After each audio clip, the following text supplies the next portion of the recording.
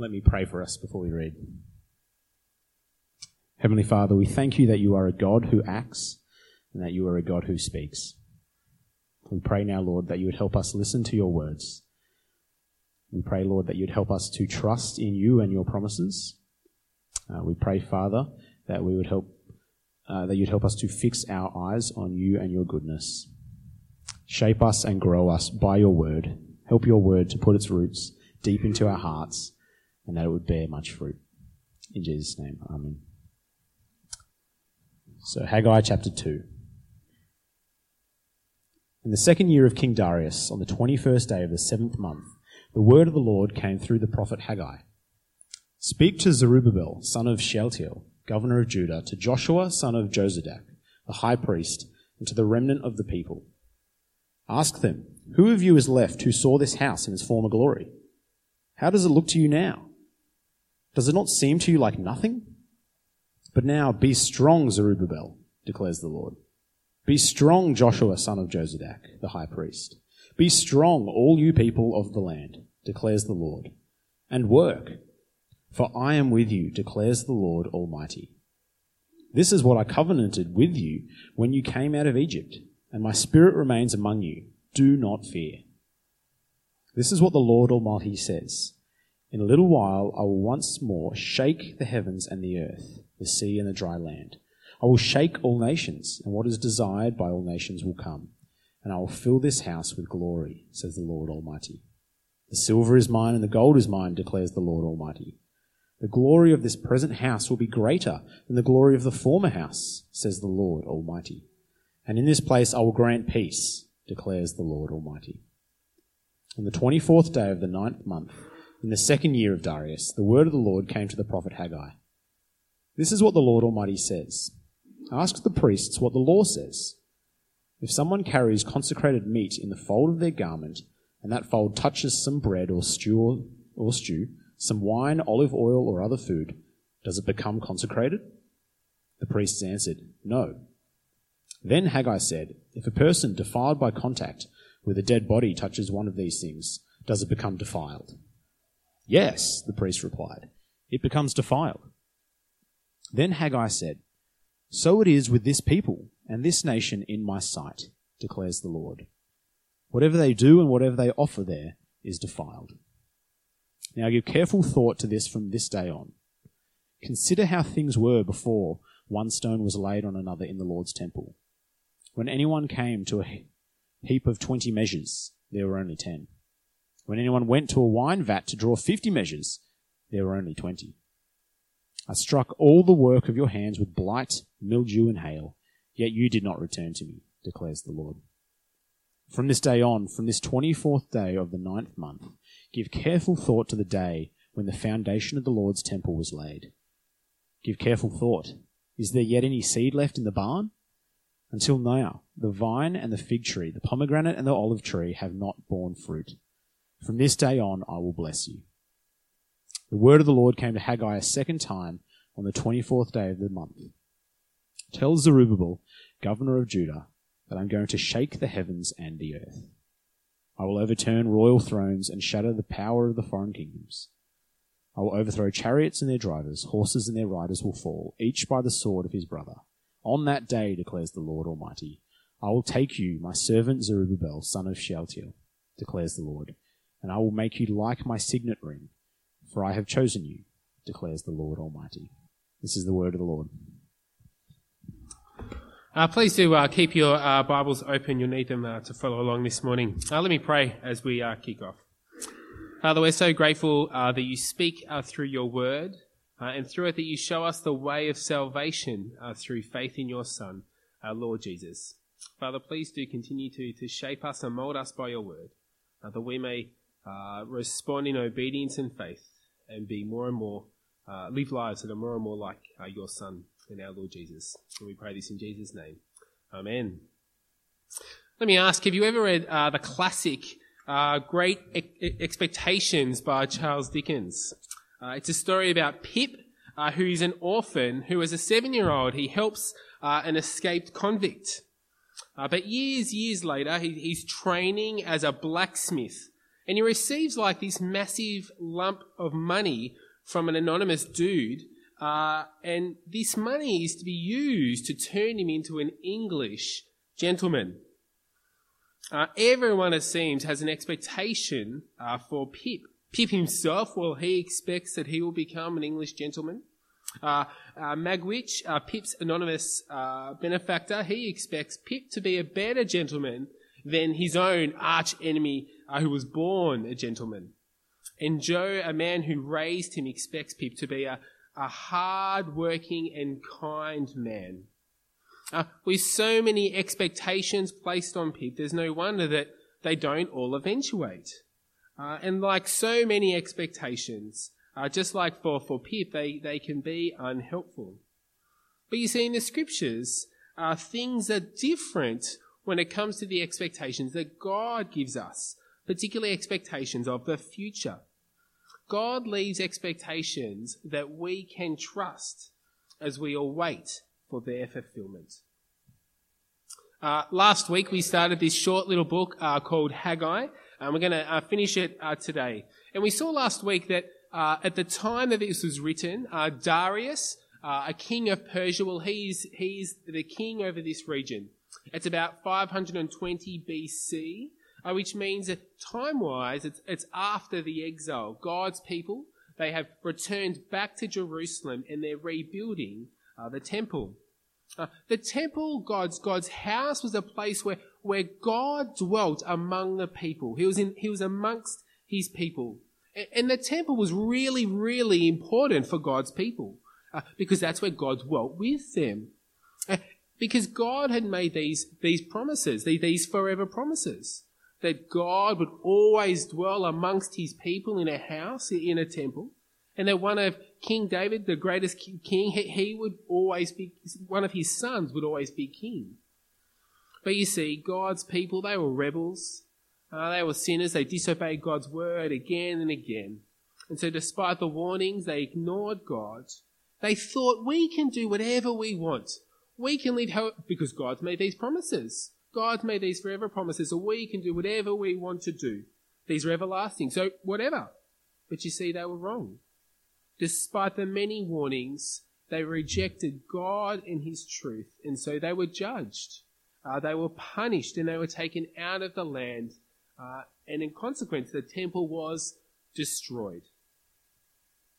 But after 70 years of being away from the land in exile, they were able to return, and they were able to start rebuilding this temple, the house of God, that God would dwell among them once more.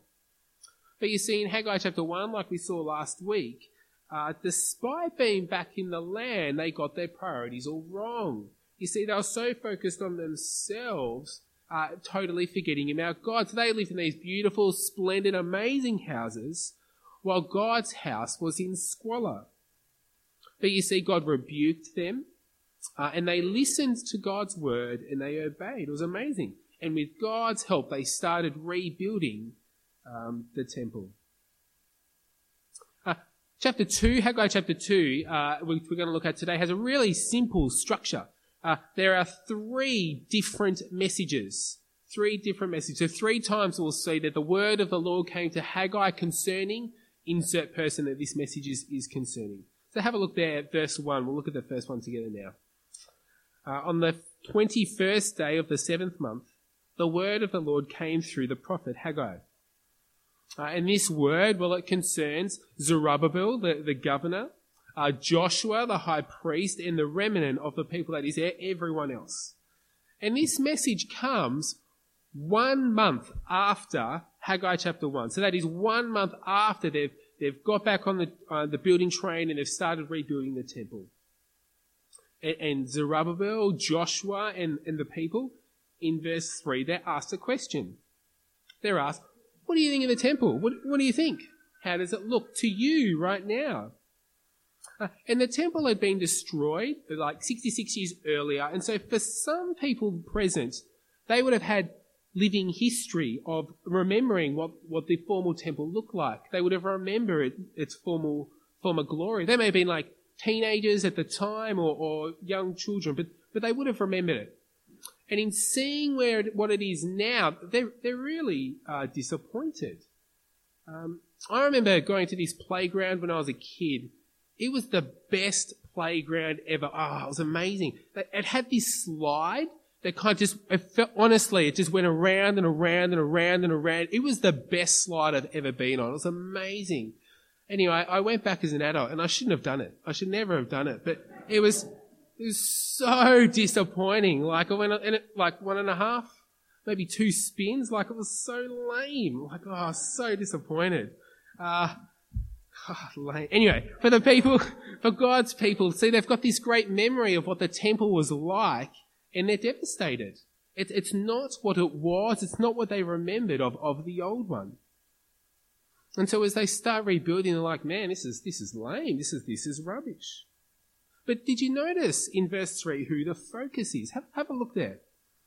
Who of you is left to say saw this house in its former glory? How does it look to you now? How does it seem to you? Does it seem to you like nothing? Who is on view? Well, they are on view. You see, they are looking at themselves and their own memories rather than looking towards God. You see, they had forgotten the purpose of the temple. That is, that God would dwell among his people in this house. And so instead of comparing it, oh, it's not what I used to be, so disappointed, they should be pumped. It's like, yeah, God is going to dwell among us again in this house. How wonderful is that? And so God rebukes them. Stop listening to yourself. Stop looking inwardly and start listening and trusting God's word of promise. And so God tells Zerubbabel, Joshua, and the people of the land to be strong. Verse 4, have a look. Be strong and work, for I am with you, declares the Lord Almighty. You see, God encourages them to be strong as they get on with the job, as they work and build this temple. And you see, God gives them help as he does that. Did you notice that? God gives them his presence. For I am with you, he says. Even though there's no temple, God will be present among them. God says, I'll be with you despite there being no temple. And God being present among his people without the temple is actually kind of what they've experienced in the past. Have a look there at verse 5. This is what I covenanted with you when you came out of Egypt, and when my spirit remains among you. Do not fear. See, when God brought Israel, God's people, out of Egypt in the Exodus, they were slaves. And they were brought out of that land and brought into their own land. And at that particular time, God acted mightily, but there was no tabernacle, no tent that they moved around, and there was no temple. And yet God was present among his people. You see, they might be disappointed that the temple is lame, but they're looking inwards. But see, God would dwell among them and in this temple, and that is what mattered most. What they needed was faith. They needed to trust God and his promises in what he was saying he would do. And to understand that God's assessment of life is much better than their own assessment in life. They are able to be strong and work because God is with them. God is present, and he is a present help. You see, there are really 2 ways that they could have acted in this regard. And the reality is these same 2 ways is how we can act when life is bleak. They could be despondent. That is, they can think, look, I can't do this, therefore I'm not going to do it. Like, I can't, I won't. Or 2, we could be obedient and faithful. We can say, look, I can't do this on my own, but God can, and with his help, I'll give it a go. And I think that can be helpful for us to remember too, as we struggle with godliness or other kinds of sins we struggle with. At the same time, we can be despondent. We can think, oh, look, I know I can't do it, and so I'm not going to bother. Or we can really trust God in obedience and faith, striving to live godliness, knowing that God is gracious and helps us to do so. God's people in Haggai's day, they had what they needed. God was present among them. He was strengthening them to build despite their disappointment. But you see, God goes further even further than that in verse 6. Have a look there. This is what the Lord Almighty says. In a little while, I will once more shake the heavens and the earth, the sea and the dry land. God's saying there's going to be a cosmic, worldwide, divine event. The entire world, the heavens above, the earth below, the sea, the dry land, all things will shake. Everything will be affected. It is a great picture of God coming to be among his people. When God is present, there is great shaking and trembling. This isn't an earthquake. This is the shaking of the world in God's presence. We get a picture of this in Psalm 77. Psalm 77, which I've actually got printed in your outlines if you've got them there. But Psalm 77 is a commentary kind of on the Exodus, where God delivered his people out of slavery. He saved them and brought them into their own lands. And have a look there from verse 16. The waters saw you, God. The waters saw you and withered. The very depths were convulsed. The clouds poured down water. The heavens resounded the thunder. Your arrows flashed back and forth. Your thunder was heard in the whirlwind. Your lightning lit up the world. The earth trembled and quaked. Your path led through the sea. Your way through the mighty waters, though your footprints were not seen. You led your people like a flock by the hand of Moses and Aaron. You see, God was present as he saved his people, as he delivered them out of slavery and delivered them out of that. It was a earth-shattering event. It was a cosmic, worldwide, divine event as God saved his people. And as the world shakes, the remarkable will happen. Have a look at verse 7. I will shake all nations, and what is desired by all nations will come, and I will fill this house with glory, says the Lord Almighty. What do the nations desire? Well, they desire treasures, as other translations, I think, helpfully put it. We see that in verse 8 with the silver and gold that follows. But this isn't a picture of a forceful coming, that the nations are being forced to come, but that they will come willingly. See, for us on this side of Jesus, on this side of the cross, this is a wonderful picture of the nations are coming to Christ. Jesus is the fulfillment of the temple. He rebuilds it in his death and resurrection so that people from every nation can come to Christ. See, this picture in Haggai is a wonderful reminder of the reality that all people from all nations will come to Christ as him, as our great temple. And this process, and this really glorifies our God.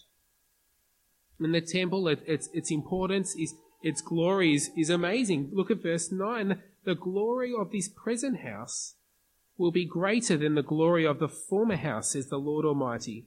And in this place I will grant peace, declares the Lord Almighty. See, for those in Haggai's day, this would have given them great assurance and hope. This temple would be heaps better than the one in the past. And so work hard and let's get this rebuilding. But the reality is this was an expectation. It was an expectation that they never actually saw eventuate. So that expectation really only came, that final glory, it comes in Christ Jesus, in his death and resurrection, when God is truly glorified and when we can have absolute peace with God.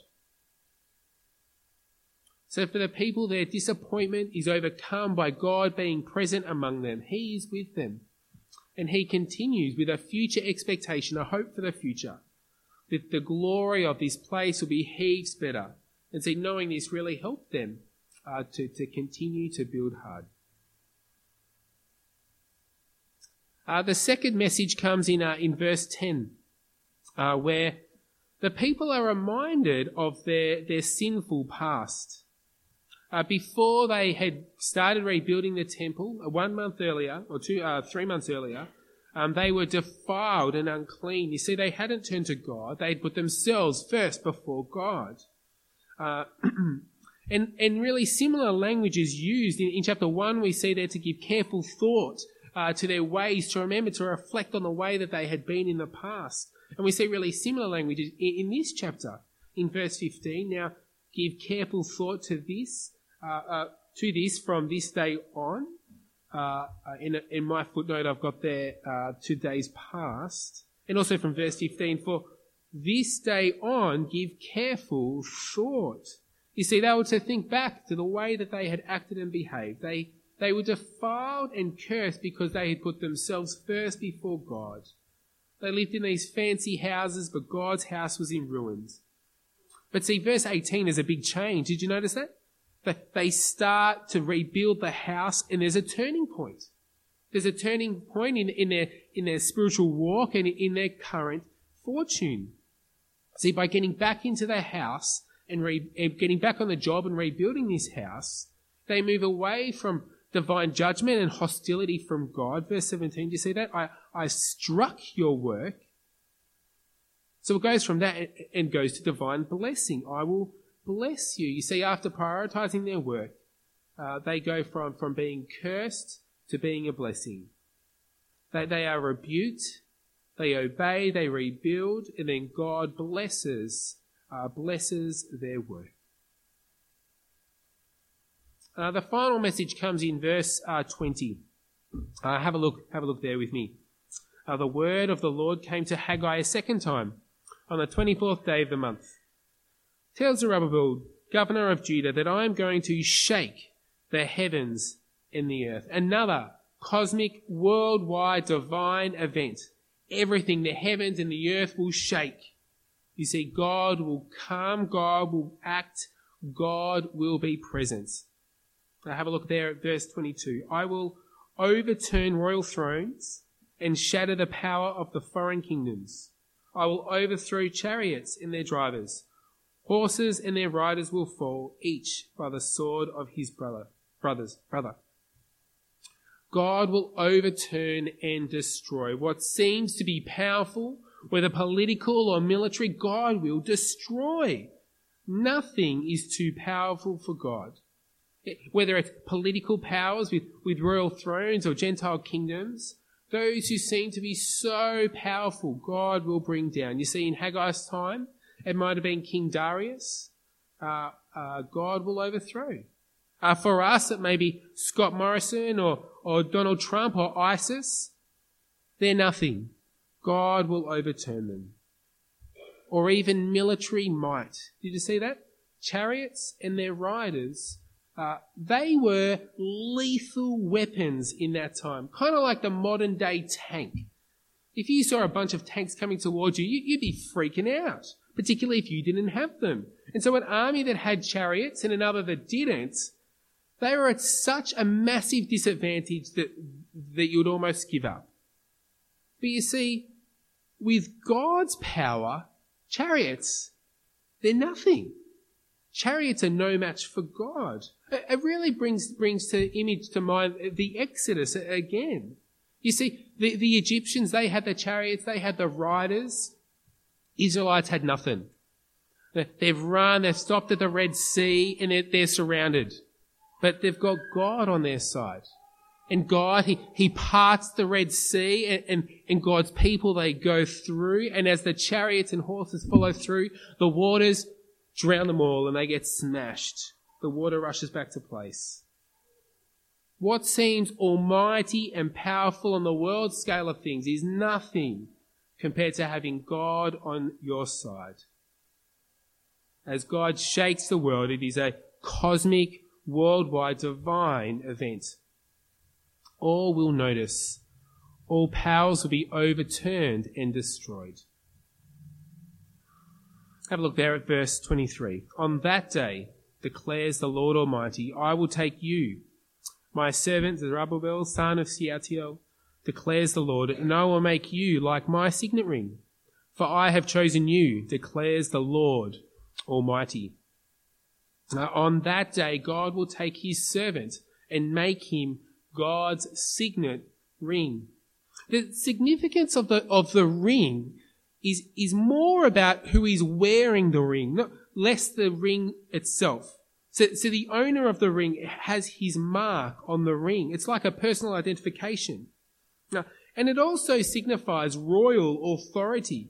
You see, God will overturn world powers and God will enthrone his king. Which raises the question, who is Zerubbabel? Zerubbabel was a descendant of King David. But you'll notice in this book and in other books as well, Zerubbabel is never described as king.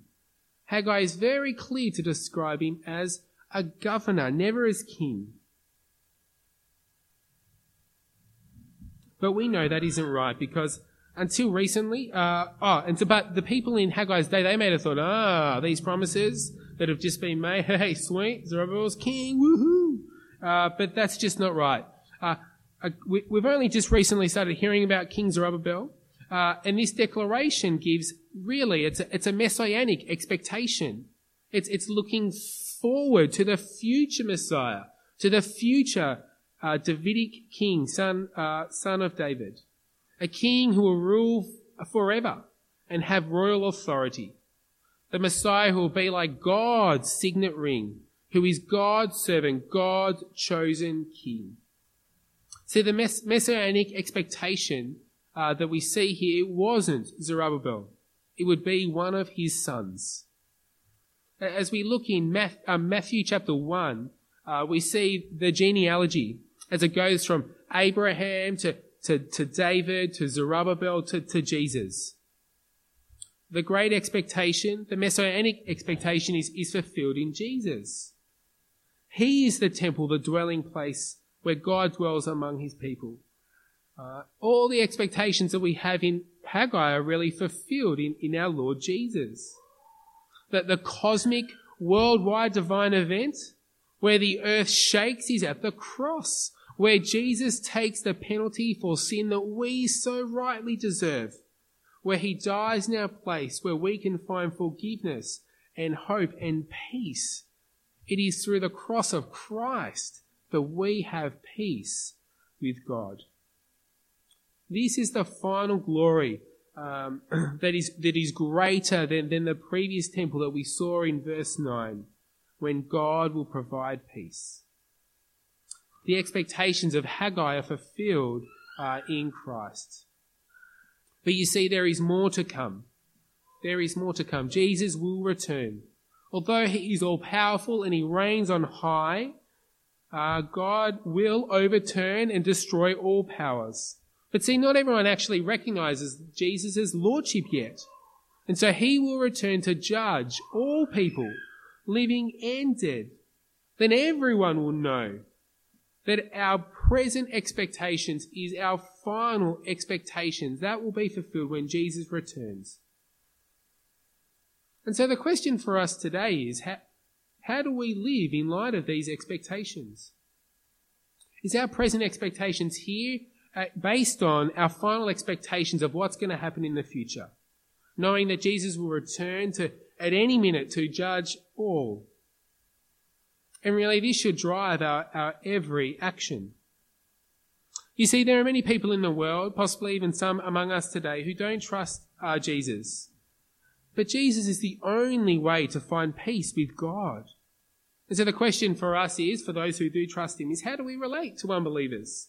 How do we relate? Do we make the most of every opportunity we have by sharing this wonderful, amazing news of peace that we have with God, with those who don't know? Does our expectation that Jesus will return to judge drive us in how we live today? In terms of our speech, in our prayers, with our time? In our speech, by the way that we proclaim him, in our prayers as we pray for his return, as we pray for those who don't know him, as we pray for his help to live in light of those expectations. And with our time and our energy as we love and serve our Lord and the church. Do our final expectation that Jesus will return, that the end is near, does that drive how we live today? The expectations that we see in Haggai, they are fulfilled in Christ, who on the cross at this cosmic, worldwide, divine event saved sinners. where Jesus was glorified and gives us peace. Jesus reigns. He is Lord of all. He is God's signet ring, God's enthroned King, but he will return. And so let's live now in light of, let's let that drive the way that we live our lives. Let's pray and ask God's help for that now. Let's pray.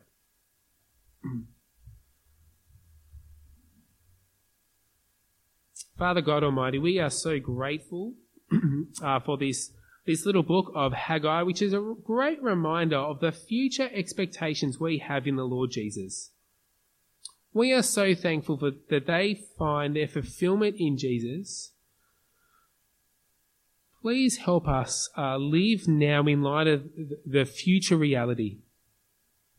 Help us use all aspects of our life, whether in our service, in our speech, with our time, in our prayers, that we may be mindful of the future and that we may live now in light of that truth. Help us long for Christ's return, particularly in the uncertainties of life where life is just so hard and difficult at times and the future is just a great hope. Help us have great hope for that day. Help us live these lives that we may honour you and glorify you always with our lives. And we pray this in Jesus' name. Amen.